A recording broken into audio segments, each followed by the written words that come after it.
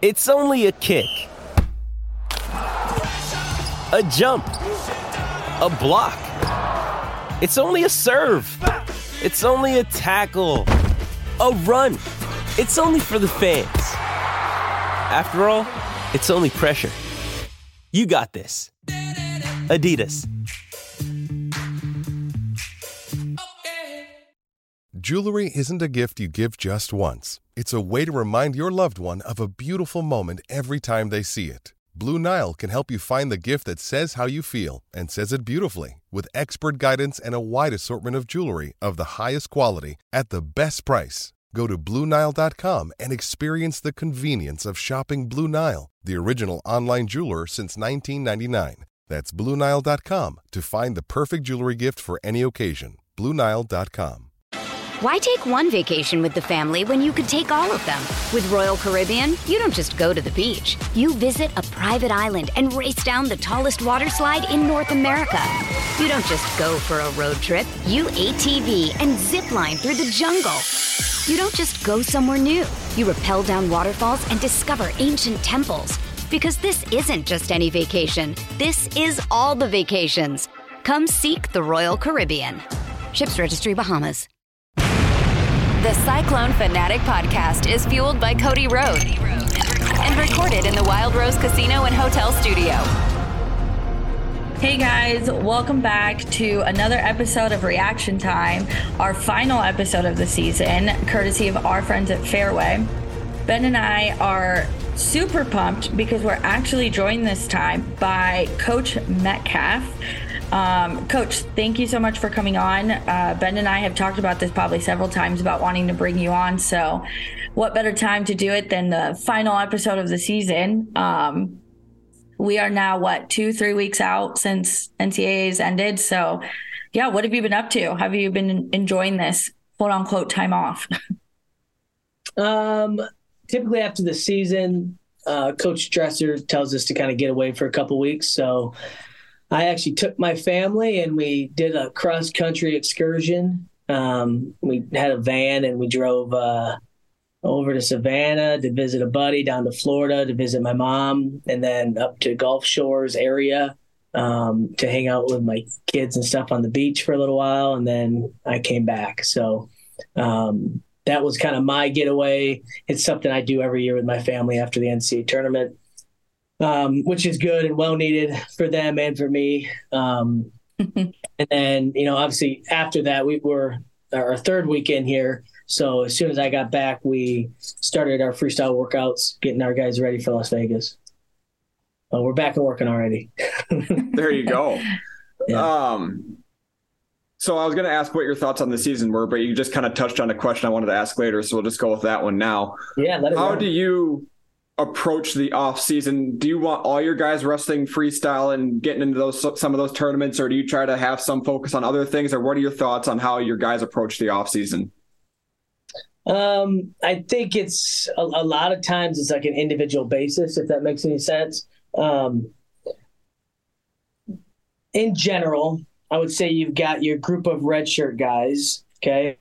Those guys specifically, when you're young, you can't have enough matches. You can't have enough mat time. So I would say that those guys, we don't force any of them to do anything, but we really kind of push them to say, hey, let's compete at the U20s, the Las Vegas event, just because it's another opportunity for us to go and compete. Some of the, not all the time, obviously the higher level guys you bring in, they're more and more experienced at freestyle, but I guess sometimes we've had guys that have been like, hey, I've never done freestyle before. My kind of philosophy on that is wrestling's wrestling. If you go out and lose a match because you get leg laced, whatever, but through the process of the training and, my kind of pitch is always like, hey, if you could score a single leg or a high crotch in freestyle and not get turned, guess what? You're going to get a lot, that's going to help you score a single leg or a high crotch in folk style, right? At the end of the day, it's about scoring takedowns. So that's kind of my personal philosophy on why I really like to push guys into freestyle, regardless of whether they want to one day be an Olympic champion. To me, it's like, hey, we get an opportunity to go out and compete. and to continue to work on the skills that we're working on in the room. So that's kind of the angle. We come from there. We'll have a later group. Obviously, as we've gotten better here, we've got more and more guys that want to keep competing. So we'll probably have another group of guys that go to the U23s. So that's going to be your little bit older group. I'm generalizing, but generally your redshirt guys are young enough to do U20s, and then your guys that are past that are your U23 guys. So that's not to say that the whole team will be doing that. The whole team certainly will not be. Anyone in particular that maybe was hurt throughout the season, or maybe, you get guys that, Feasley's a good example. He's a guy that's still working. He's going to U23s, and a lot of his drive is probably he didn't finish the season how he wanted, right? Like he wanted to be the guy, and he didn't get the chance. So he wants to go and get some more mat time in. So that would be kind of our philosophy as far as that goes. But you've also got guys where you're like, hey, man, like you've really got to improve in the bottom position, folk style, bottom position, or the top or whatever. Maybe we want to just keep you on this track because we train all summer long. Maybe we want to keep you on this track, and let's really put a lot of energy and focus into this. So again, it's kind of individual basis, but generally bring us all the back around, the more competition you get, the better.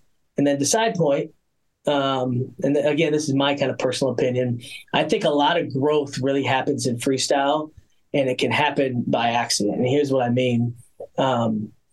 It's freestyle is different. So, right. So for some to say, and this is very common, like, hey, this guy, won Greco, right? Fargo, I'm talking about when you're recruiting guys. It's like, well, that doesn't really translate to college wrestling necessarily. No, it doesn't. But if, let me try to use a great example would be Julian Broderson.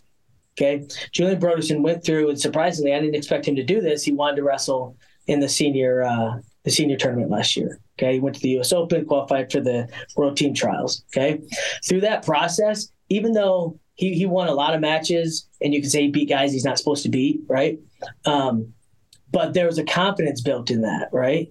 So regardless of whether that whatever freestyle skills he learned translated, okay, if he beat so-and-so, whatever the guy's name is, okay, he beat him, and maybe he didn't think he could beat him before, right? So now you had this year a brand new Julian Broderson who had all sorts of confidence and all sorts of belief in himself, solely because he competed with some of the best guys in our country at a really high level, and he was there with them, whether he beat them or, a lot of times you could lose by a point. I remember telling, again, I'm going to go all over the place. I could see it out of David. I think David wrestled Kyle Dake over the summertime, right? Mm-hmm. And I'm not going to speak for David, but there's a chance that David maybe didn't believe he was in Kyle Dake's, like he could compete with him, right? I think he lost by like a point or two. He's like, Coach, I had this. I only lost by a point. Had I just finished this takedown, I would have won. Well, heck, now you've got all this confidence built up going into the season. It's like, hey, I can roll with those guys, So that's another benefit, I think, of freestyle is it gives yourself an opportunity to wrestle some really high-level guys and to maybe do some things that you'd maybe, if you just took the whole summer off, maybe you just, as far as, again, it's mental stuff, you just stopped at the end of the season and you started again. Instead, we had some growth, a lot of growth. You did some really good things. Maybe you beat some guys that you didn't think you could beat. Maybe you're right there with them. So to me, that's one of the biggest benefits is just, competing against high level guys. And I don't know why it is. Freestyle is a much more relaxed, like, I don't know, there's not pressure, what I'm saying? Like the environment, our training environment is a lot more loose. I see a lot more out of the guys, it seems like, during freestyle season, because there's no pressure, right? I don't know if that makes any sense, but it's like, well, if I don't make the world team, that's okay. It's a different pressure. Yeah, what I'm saying? It's a different thing, and I don't know. I believe in it. And I think there's a lot of growth that occurs over the summer. So. Yeah. Speaking of pressure, Andy Hamilton. I don't know if you follow him on Twitter or how often you even get on Twitter, but he put out a stat right after NCAA tournaments, after the NCAA championships, that this was the lowest scoring NCAA championships by total individual points since the 4-point near fall was introduced. I think there was only like 5,000 total points scored. And normally there's like 6,000. Yeah. Why do you think, from your perspective, that is? Is it guys kind of feeling that pressure and not letting it loose? Is it guys who are really good on top but don't necessarily turn guys? Or what are your thoughts about why that would be? Well, I haven't put a whole lot of thought into this, but I guess my first shot at it would be that it's just really competitive. I mean, the level is getting better and better every year. So naturally, there's going to be less points scored, would be my first guess. Secondly, you've got COVID guys still in there playing around, okay? So, and by that, I mean, you've got guys that are on their 6th, 7th, heck, I hear someone was on their 8th year of eligibility, right? So through that, you're going to have a higher level of guys in the weight class, right? Guys aren't just 5 years and out. They've been there for 6, 7 years. So that adds to the depth of that tournament and the quality of the competition and how hard it's going to be to score points, okay, let alone get yourself on the podium, For sure.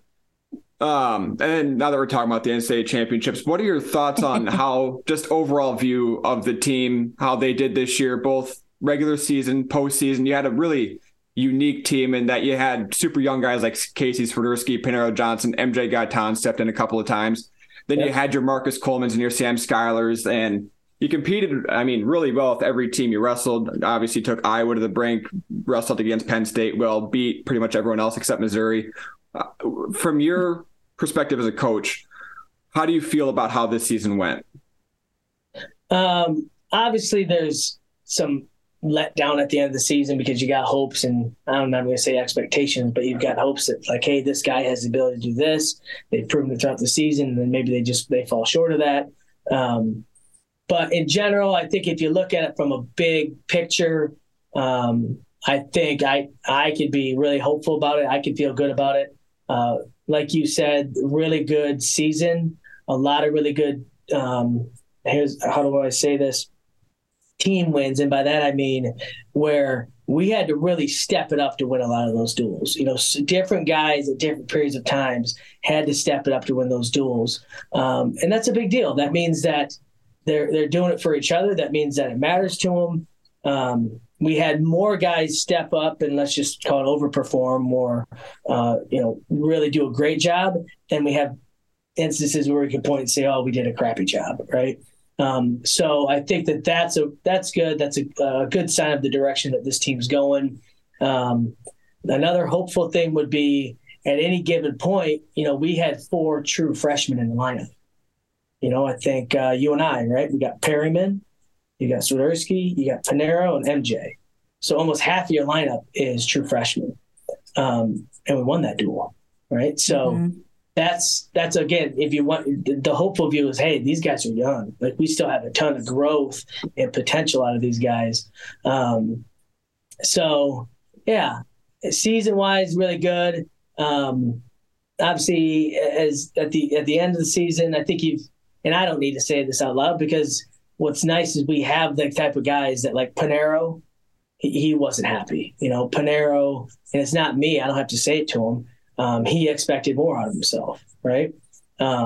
So you've got, and not to pick on him, but there are a number of guys there where it's just like, man, whatever it was, whether it was their first time out or whether just kind of how things play out, things just fell a little short, and it's a bummer because I guess the way that I describe it is, and again, I'm a hopeful guy, right? So I told my wife, I think, that this is the first year we've had where, like, I left the national tournament and I thought, what if? Like, man, if that call went this way and this call went that way, man, we're in like trophy contention, So that, I mean, again, it's easy to say that, but we haven't had that, in the past, there haven't been any what ifs. It's like, we were kind of, we performed, we did what we could do, but we're getting to be that sort of team where all those little calls, or whether you get that takedown, you don't get that takedown, all those little things count, which that's exciting too. That's exciting to know that this team is really starting to knock on the door of competing at the highest level. So I'm excited. I'm excited to get back to work. I'm excited about the future. I know this team is. They have not there hasn't been a let off. Sometimes the season gets done with, you're like, all right, what are we going to get? Who's going to show up? What are we going to see? And I see excited guys. I see guys that are motivated. Yeah. How big was it for you to see guys like, we talk a lot about Paniro and we talk a lot about obviously Sam and Marcus, but like how big for like guys like Redding and Jason Kreiser, and even just the way Swiderski kind of brought it all back, after taking some tough losses there. How big to see those guys really, I don't want to say like outperform or do better than expected, but just the way they really showed up for the team and themselves. Yeah, huge. It's huge. And I talked about it earlier when I was talking about the freestyle stuff and the mental component of it. That is probably one of the biggest battles in college wrestling, is that mental component. And out of those three in particular, I would give them huge pats on the back.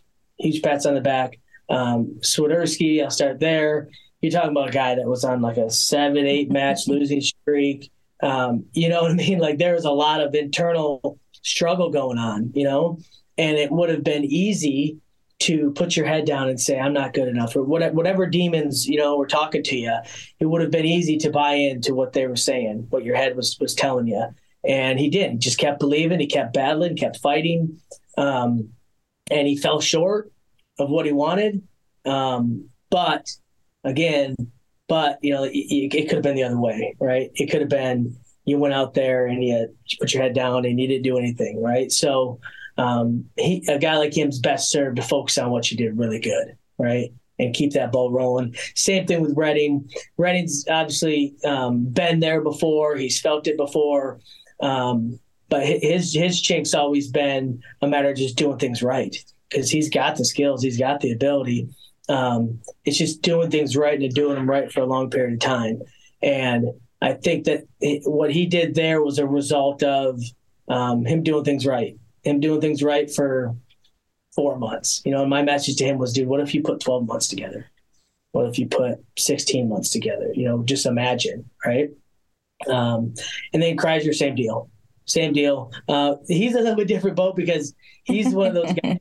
I'm not going to call him Jarrett Dagan, but he's one of those guys where like, we don't care if he gets taken down. He has that. He's like, oh, I'm good. I keep rolling. And that's what happens. That's what happens if you just keep believing in yourself and you keep battling and keep fighting, is that things will go your way. I kind of believe that. So, no, I think that those were really great. And of course you hope and you want, because when they get that close, you're like, man, if we could just get, but it's a process. It's a process. You don't snap your fingers and it doesn't just happen overnight. Program wise and individual wise, you have to go through those things. Unfortunately you have to go through losing. You have to go through feeling what it's like not to have what you want, to help you take another step. So, for sure. I think. Go ahead, Ben. Okay. You're still relatively new to coaching. Obviously, you've been doing this for about 6 years now. But was the mental part of it what you expected? Was coaching guys how to get them through certain situations just mentally? Was that what you expected, or has this kind of been a whole new ball game for you? That's actually a really great question. All right. Good job. Yes, I think that, it did surprise me. And here's what I mean by that. And again, as an athlete, you only know you, right? So I guess the surprise to me is like, and I want to say this the right way, is that like, I thought everyone thought the same way, and maybe I was just like, I reflect on this a lot because I'm like, I don't get it. Like, I don't get how you can't believe in yourself. I don't get how you can't just keep going, and it's a real thing. And what I've come to learn, or what I think I am learning, is that it's one of the toughest things. It's one of the toughest things to just keep believing in yourself and keep coming to work every day and keeping, again, I'm going to kind of spit a lot of words out, keeping a positive attitude, keeping yourself, from a winning perspective. I'm thinking David Carr now, right? Like keeping yourself driven, right? And like lying to yourself about, like when you are on top, like lying to yourself that you're not good enough yet, and that you got to keep, in a positive way, that you got to keep doing more, yeah. I know I'm spitting a lot of words out, but what I'm trying to say is that I kind of felt like that was just built within most people, and it's not. It's a really tough struggle that guys go through, and that I also went through. So then it forces me to kind of reflect back and be like, all right, like what changed for me? What moments helped me believe this? What things helped me get there? And then, obviously take your athlete and then try to give them that moments or explain that to them. So yeah, I would say it was a surprise. It was a surprise. I thought it would probably, again, I'm guessing here, right? I guess I would have thought it would have been more like, hey, I need to show you some new moves. And it's less about the moves. These guys got the moves. They got all the moves. It's just that belief in yourself and I don't know. But that is a good question. It's one that you could probably spend a whole podcast on going back and forth. Yeah. Because it's deeper and stronger than you think, even day to day, even in your training, even in, the choices you make outside the room, the things that, how you approach your wrestling, like even within the match, there's a lot there that to me was simple that I thought was just normal. And I found to work and teach it a lot more. Yeah. I think the mentality of athlete and that whole thing got a lot more prevalent after that Michael Jordan documentary that came out during 2020 during the whole pandemic. And he said what you said, like he lied to himself. Like he made up stories in his head about what other guys thought of him and said about him. And that was like one of the most eye-opening things that us normal people saw, like, okay, these guys are tuned differently. So yeah, what you're saying about David, him maybe having to lie to himself in a positive way, like I'm not good enough, I need to keep getting better, all that stuff it's really interesting to hear just from your guys' perspective. Yeah, it's interesting you bring that up too, because I didn't know, obviously I don't know Michael Jordan at all, but watching that interview, like I'm like that's what I'm talking about. Like I generalize basketball players as not being like that at all, whether it's fair or not, I'm like, wrestlers are tough, basketball players aren't, right? Yeah. But that's a wrestler thing. It's a joke. Yeah. But watching it, I was like, dude, this guy gets it too. Like he gets it. He's the same crazy person that I am. So every word he was saying, I was like, yeah, you're spot on. You're dead right. So yeah, that's an interesting observation that you made. Well, and it's funny because I actually had this very similar, almost exact conversation with Willie Metcalf. I was talking to him I think it was either Thursday or Friday, and I said, how's coaching going? And that's what he said. He's like, it's so hard when it's like I process it one way and it makes sense in one way in my head. And then I'm like, why aren't these guys getting it? Why don't they see what I'm thinking? So that was his big thing with coaching was it's so difficult that you can't just make them think the same way you do. So yeah, interesting. I tease all the time that if you want to be a coach, you should get like a psychology degree because that'd be more valuable than I don't know if they make it. Yeah, a psychology degree of how to get in guys' head and get them to believe things, So. Well, on the note of just looking over the, whole season, from your coaching perspective of it, what would you say was, a surprising or, exciting or a moment that kind of really exceeded your expectations that made it was like a moment where you were like, wow, coaching is fun. This is really fun this season. Man, there's so many of those moments and they're all like little moments. I don't know how to. And every guy's different, Feasley, I'll just start throwing some stuff out there. Feasley is a guy that I work with a lot, right? You're talking about a kid that was a couple years ago not even on the string ladder, you know what I mean? Like, and he was the guy that would come up and say, hey, like, work with me. And I'm like, all right, I'll work with you. You got a long ways to go, but let's work, And to see him have a chance in the lineup, right, just from the way that things shook out, but then embrace it, right? Like he didn't go out and just get thumped, you know what I mean? Like put his head down. He had some good wins, and he also had, again, sometimes some of the best stuff that can happen are some of the wins.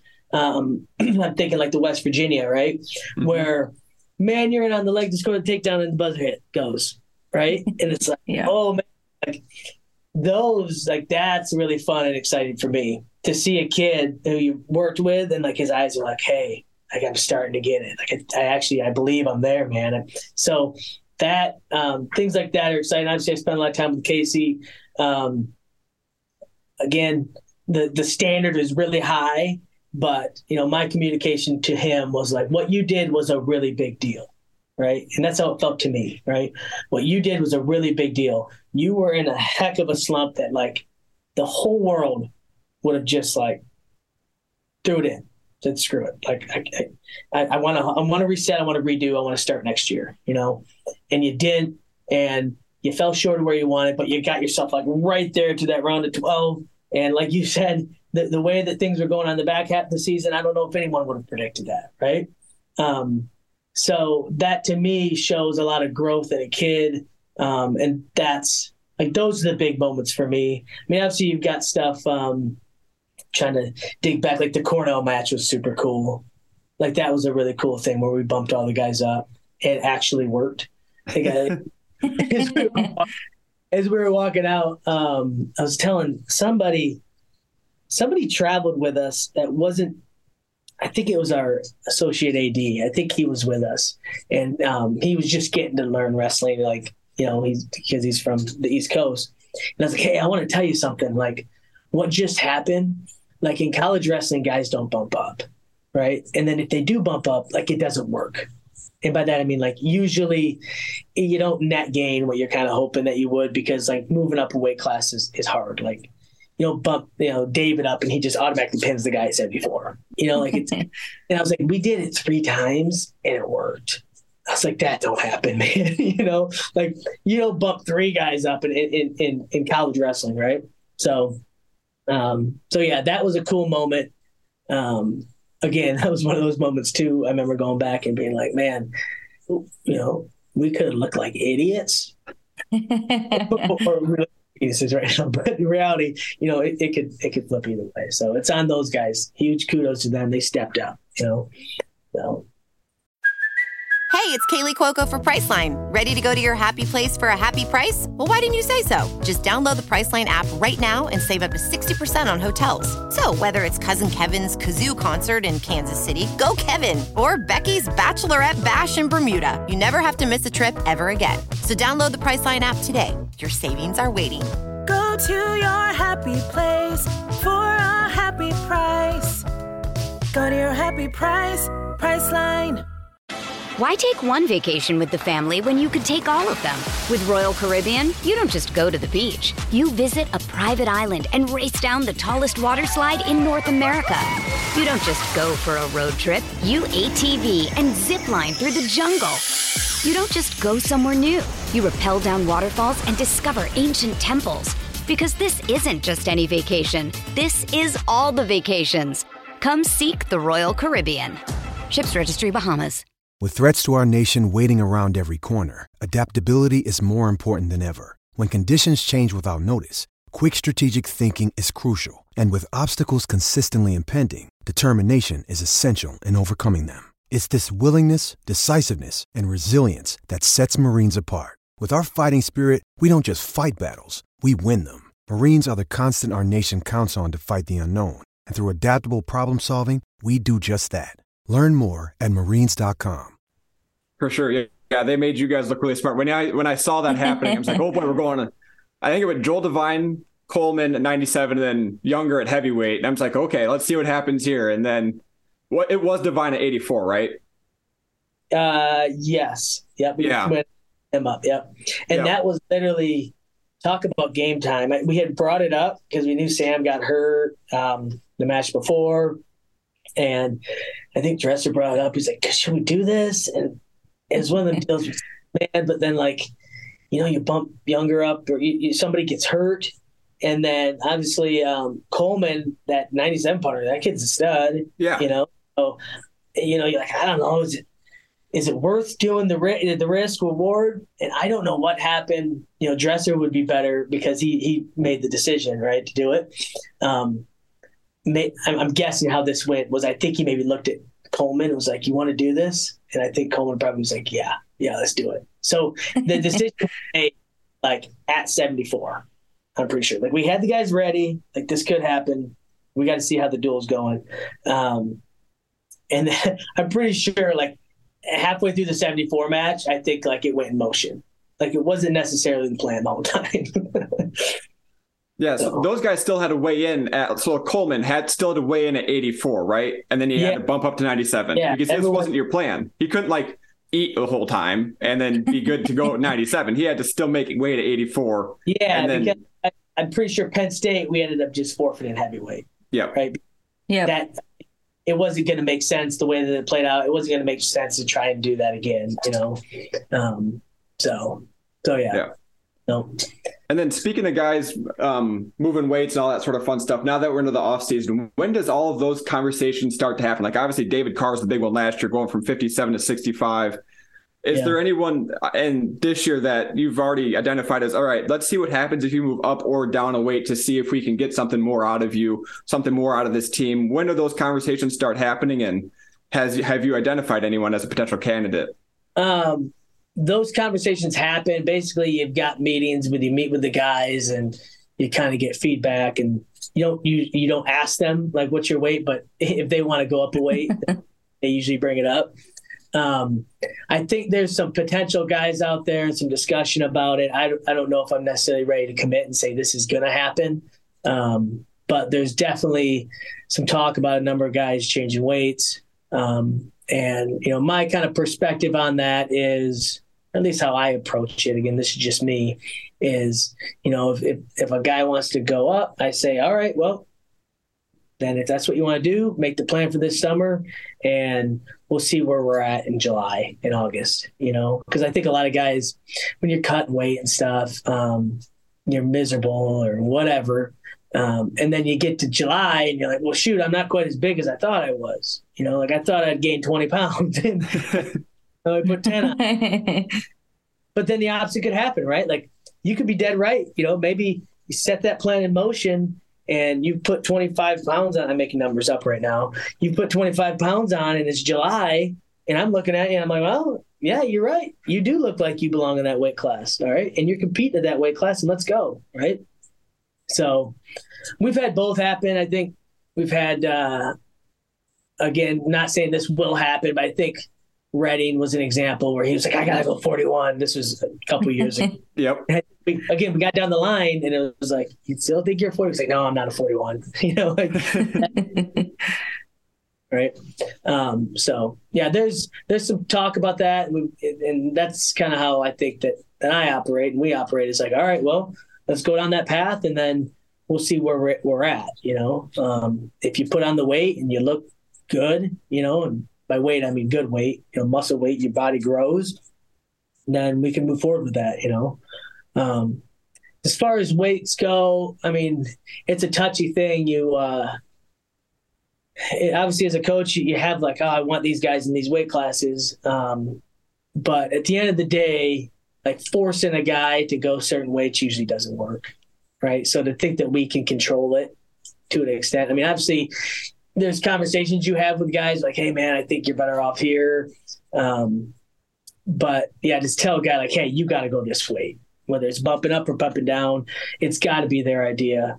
And the same thing where if a guy thinks he doesn't belong in this weight class and wants to be this weight class, if you force him to go down, you're not getting the best guy, because he's still going through the whole season thinking he belongs in a different weight class. Right. So until they come to that conclusion themselves, generally it's going to work. It's going to work best if it's their idea, and that's like most kids with most things, isn't it? So. For sure. And then speaking while we're on the off-season topic, the transfer portal is a thing that's been around now for a while. And I'm not asking you to comment about specific guys, but just what are your thoughts on the transfer portal and how do you guys approach it? Because obviously you've gotten guys like Sam Schuyler, who's turned himself into, almost an All-American, round of 12 guy. You got Jason Kreiser, who's turned himself into a quality wrestler as an NCAA championships, makes it to the round of 16. So you've pulled in some good transfers. What are your thoughts and what's your approach on how you guys go about the transfer portal? I mean, we go after them. if that's what you want to know. If it makes sense, right? Yeah. If it makes sense, we go after them. But again, that transfer portal is that's a whole other podcast, And I decided, I asked myself, do I say how I really feel or do I just talk and beat around the bush? But yeah, it's getting to be quite a competitive thing. It's getting to be, I guess that's what I'll say. It's getting to be quite competitive. So yes, if a guy comes up and it's a need, we contact them. We see where they're at, and we're working on those guys. It's kind of a different wing of recruiting, if you want to call it. But yeah, it's different. And then obviously with the landscape, some of the news coming down. I mean, every day it seems like whether it's a coaching change or whether you get one guy that goes and commits here, then that might cause another guy to, it's pretty chaotic, to be honest. So you kind of got to stay tuned and see what's going on. And if something fits your needs, you go after it. But again, that landscape is very competitive. Yeah. Especially this time around. So, yeah, it's funky. I don't know, but I don't see them changing any of the rules or things that are in place. So we're going to have to operate with what we've got. So we're going to have to get to work too. So. Wow. And then I'll roll into I think this is probably my last question. We'll find out. When you're a competitor, you always have the mindset of, I need to get better. I need to get that one step more. And that's the sort of thing that drives you. Yeah. As a coach, how do you approach that right now? Okay. So you're in your 6-year assistant role. What drives you to team success, I'm sure, but what drives you to keep wanting to get better in that next step? And how do you determine what that next step is for you as a coach, whether it be assistant coach? I think you started off as a volunteer assistant. How do you approach coaching, I guess, in terms of how you approach being an athlete? I'm not quite sure where we're going with that one. I guess my first instinct on your question would be from a coaching perspective, how do I continue to grow and serve this team better? I focus on the athletes. I focus on our guys, and I think, okay, how can I better serve this guy, this guy, this guy, and this guy, right? Like what I reflect, what have we done? What things have I tried to do to get them where I think that they should go or they can get to? How can we tweak that? Do we not need to tweak it? Do we just need to stay, nose to the grindstone? And a lot of their feedback is good too, right? So that is kind of how as far as day to day, I think you're asking what keeps you driven? How do you keep saying, all right, we got to get better? Is how can I better serve those athletes, right? What did I, not that I'm saying I messed up, but what did I, if I reflected, hey, maybe that wasn't the right approach with this guy, or heck, it could be technically, I could say, hey, maybe we're spending all this time in this area and maybe we need to spend some time over in this area instead, so that is kind of my day-to-day drive, as getting better. I guess it's not necessarily hey, I guess it is I need to be better, but I focus more on the athletes, and that's what I think about every day are the guys in my head that I work with most, and any other guys that I think I can help. All right, what can I do? What more can you tweak without trying to overthink it, obviously. And then as a team, where can we work? And that's something as a staff, as we come together, it's all right, now as a team, where do we need to go? Where do we need to grow? Right. So I don't know if that's exactly what you're asking, but that's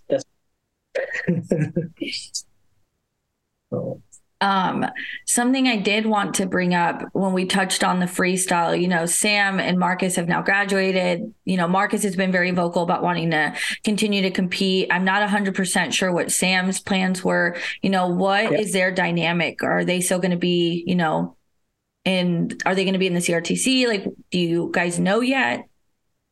Yeah, as of right now, again, things sometimes change. I think it changed with Parker last year. I think he was going to stay, and then he got a job offer, which was good. Yeah.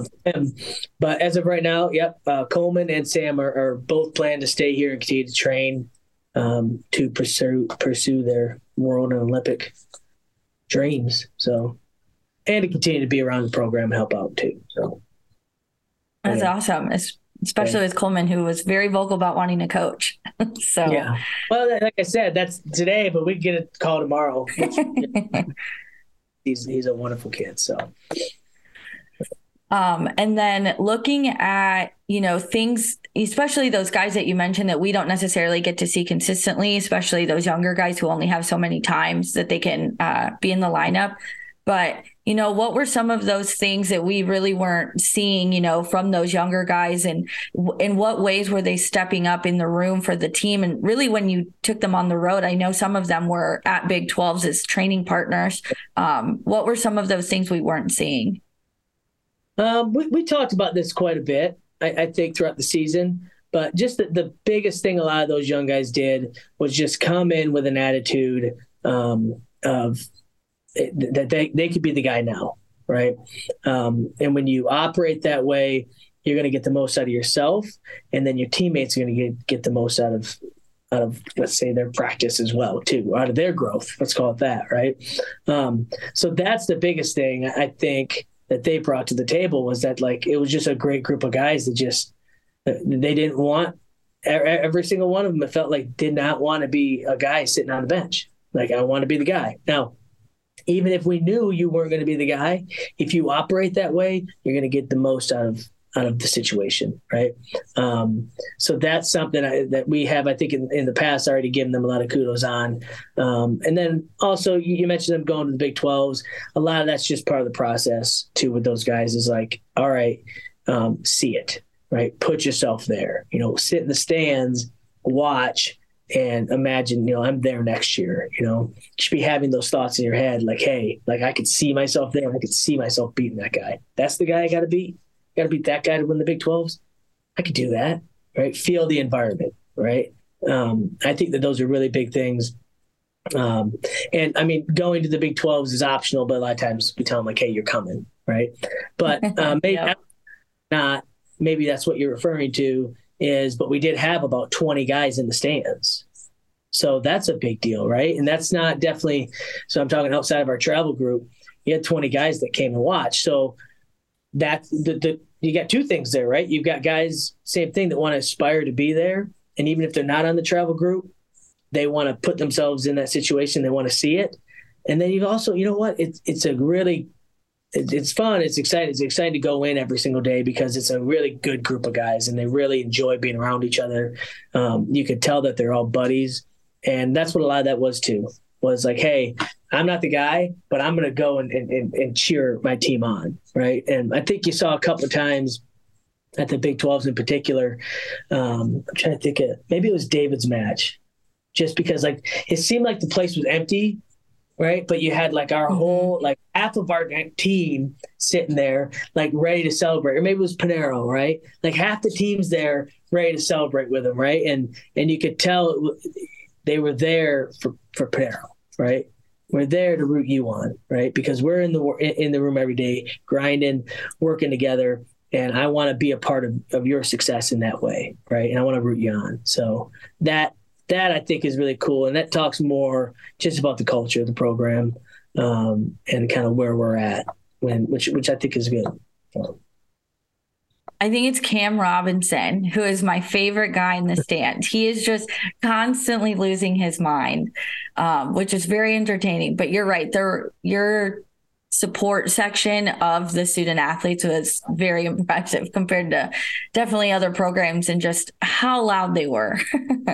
And, it's funny you say that, because Julian Broderson, I had a conversation with him in Tulsa, and he said that sitting in the stands during all those matches were very frustrating, but he knew he needed to sit and watch, who could I have been beating? How could I have competed in that match versus the guy who lost? So it is, if it's anything, you're seeing it outside of just probably in the room, but I definitely can see the change. And I mean, Ben and I have talked a lot about it. The way these guys you can just tell they're, I don't know if committed's the word, but you can just see that they're a lot more in it than maybe we've seen in the past, I guess, as a whole collective. So. Yeah. Yep. That's what you want. That's part of the steps, right? So to, round it all out, thinking to things outside of just who won what, who lost what are some, takeaways or even just some stories, fun moments that you look back on over the season and just stick out to you? Well, you already hit me with that question, but I'll try to come up with some more. No, think of something that's not action focused. Think of something that's not on the mat. Oh man, not on the mat. All right. I'll come up with one only because it occurred to me today. Okay. And I saw this right there. Can you see it? Yes. You're the Bomb Squad champion. Of course you are. But the story was, when I walked into my office today, I got this messed up. I just glanced up at that, and it occurred to me what the guys arranged this year was I'm going to call it wrong, but I'm going to call it like a prom. Okay. They arranged a prom. Yep. Where all of our guys had a dance, essentially, where they got in and they all got dressed up. And they had essentially a dance, where they had some food, they had some dinner, and then they got to hang out and dance. And during that prom, they stopped it and they presented some awards, and they were all kind of goofy awards. I can't remember what some of the other ones were, but just kind of silly ones just for fun, like best dressed or whatever, right? So at that prom is when I won my Ultimate Bomb Squad Champ Award. But as far as something outside of the room, something that was different, or maybe the fans probably don't have any idea that goes on. And again, to talk about the sort of culture that this team is, I thought it was the silliest idea in the whole world. But, after it went down, I was like, that was really cool. That was really awesome that these guys just took a Saturday and like, hey, let's all get together. Let's get all dressed up. Let's grab dates or our girlfriends or whatever and get all fancy and go throw on a little party where we have some food and we hang out and we dance. And so, there's my event for you. There you go. Where was this held?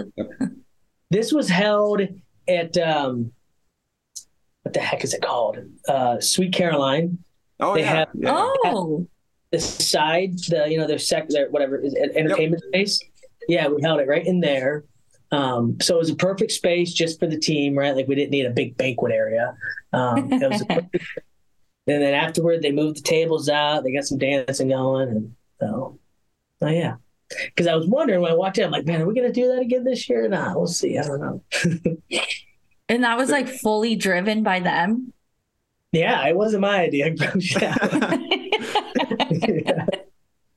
Yeah, I don't know. I think David was part of it. I think there's like 4 guys maybe that were all, put the idea together, and we said, all right, we'll do what we can to help you, obviously pay for it and get it. I can't remember what we were allowed to pay for. I think it was entertainment, so I think we're good. But yeah. And for those that don't know, what is Bomb Squad? Bomb Squad is a mix between soccer and dodgeball. Mm-hmm. The short answer is you stand around in a circle looking at each other, and we use a soccer ball, we throw it up, and you have to juggle it. So you have seen soccer people juggle ball. It has to be juggled by 3 separate people. There's 3 people have to hit it. Once it's touched by 3 people, then it becomes dodgeball. So then you grab the ball and you throw the ball and you try to get somebody out. It's developed into such craziness like over the years. It started with like very simple rules, and now it's like very high tech. If you were to step in, it would take probably, because there's all sorts of different rules. Like it can double hit people. So like if it hits me and you, like you get 2 lives. So like once you get hit twice, you're out. But like if it hits me and you, we both lose our life. We've got some stuff where like if I catch it, I can rethrow. So I can, like if you throw it to me, I catch the ball and then I hit you with it, you're out. Because I took your life when I caught it and I hit you, right? So it's gotten very in-depth, but it's fun. It's super competitive, and we haven't had any injuries from it. So again, I like playing games and loosening up before practice, but I also like the guys used to play that. What the heck is it called? Basically, when you get 3 steps and you throw a ball or whatever, kind of like ultimate frisbee. Oh, yeah. Whatever. There's a couple different ways you call that, and I hated it because it was like when I played it, I felt like I was on the brink of breaking my knees every time because guys are trying to tackle you, and it's like overly physical, right? And so I remember coming in, they loved that game. I'm like, guys, I really don't want to play this game. Like, I don't want you guys playing it because we're going to have freak injuries come up and stuff that not good. So this is kind of taken on, it feels like, since we've been here, of kind of what guys do before practice, and it's safe. So we're good. That's the important part. Does Dresser ever play? No, we can't get him in there, man. Remember Nate? Try to get Nate in there too. Like, Nate, come on, man. So they're too cool for school, I guess. But you can get St. John in there. Every now and then Derek will step in. He can play. What's unique about it, I don't know why we're talking about Bomb Squad, but we will. What's unique about it is I call it like Survivor Island, okay? Because at any given time, and the thing is, our guys are getting pretty good at kicking the soccer ball, right? So at any given time, like if you want to get me out, like the whole group, like there's 15 people there, like you guys can get me out easy. Right, just decide we're getting him out. So it's Survivor Island because you kind of got to make friends with people during the game. I do a favor, but like the minute if I take a ball and I throw it at you, like we're not friends anymore, right? So then you got to pick and choose. Like, all right, who am I going to throw the ball at? Like if you throw it at Julian Broderson, like you're dead. He used to be a pitcher, and he's very casual, but like if you throw it at him, he gets pissed, and then he kills you, right? So, it's a fun, like a mind game too, where you're kind of manipulating friendships and stuff like that. So, I don't know. I mean, in a way, it's only helping them as athletes if you really think about it. Yeah, you see some of these guys juggle the ball. Like, I'm like, dude, that's definitely helping your quick twitch. So. Coach, thank you so much for joining us. Ben, do you have any last minute questions? No, I'm good. Metcalf, do you have any last minute thoughts? No, I don't. What kind of dog you got there? What's that little thing that we're petting? Golden Doodle. A golden doodle. So that's a big one, right? Yeah, he's a mini golden doodle, but he's a very large mini golden doodle. Okay. And my mom's got a mini. I couldn't tell if that was a big one or a little one. So yeah, he's big. Yeah, he's a big mini, but he's a mini technically. My neighbor, the big ones, 2 of them in their yard, and every time I walk by, they got a fence, electric fence. Yeah. Those suckers are running at you, and you swear to God they're gonna take me out, but then they stop. Yeah, he greets people aggressively. That's for sure. He runs right at him, jumps on him, all the fun stuff. So, I mean, he's a good dog, but yeah, he will greet you very enthusiastically. I'll say that. That's good. He's frequently on the podcast. Yes. That's right. He's a big baby. That's okay. We love him. Well, thank you guys for all the support. Appreciate it. I mean, obviously, part of it's what your job, but I know it's your passion too, right? And even doing something like the podcast and all this stuff has been really big. And you talk about the growth of our program and the growth of our fans and the growth of our ticket sales. That a lot of that has to do with wrestling, but a lot of it has to do with you guys too, right? Because you're taking the time and the energy to cover us and to get stories out there. I think of some of the stuff that you guys have both done where you're giving features and just getting to know the guys, and stuff like that goes a long ways as far as just building the empire, let's call it, right? Like building the fan base, and they need that information. So that's you guys, and thank you for that. So no, I appreciate it. Thank you for the access. It's mostly Jackie now. So yeah, Jackie's the star here. I know. I was telling Ben, I was like, you left and I had to start asking questions. And now it's to the point where I get shit if I don't ask questions. No, that's all right. I try my best. Well, I mean, we couldn't do it without you guys giving us access. So we appreciate you coming on, and I'm sure people will love to hear from you. So yeah, as always, thank you. Yeah, you bet. You guys have a good weekend. Okay. Happy Easter. Happy Easter. Thank you. Yeah. See ya.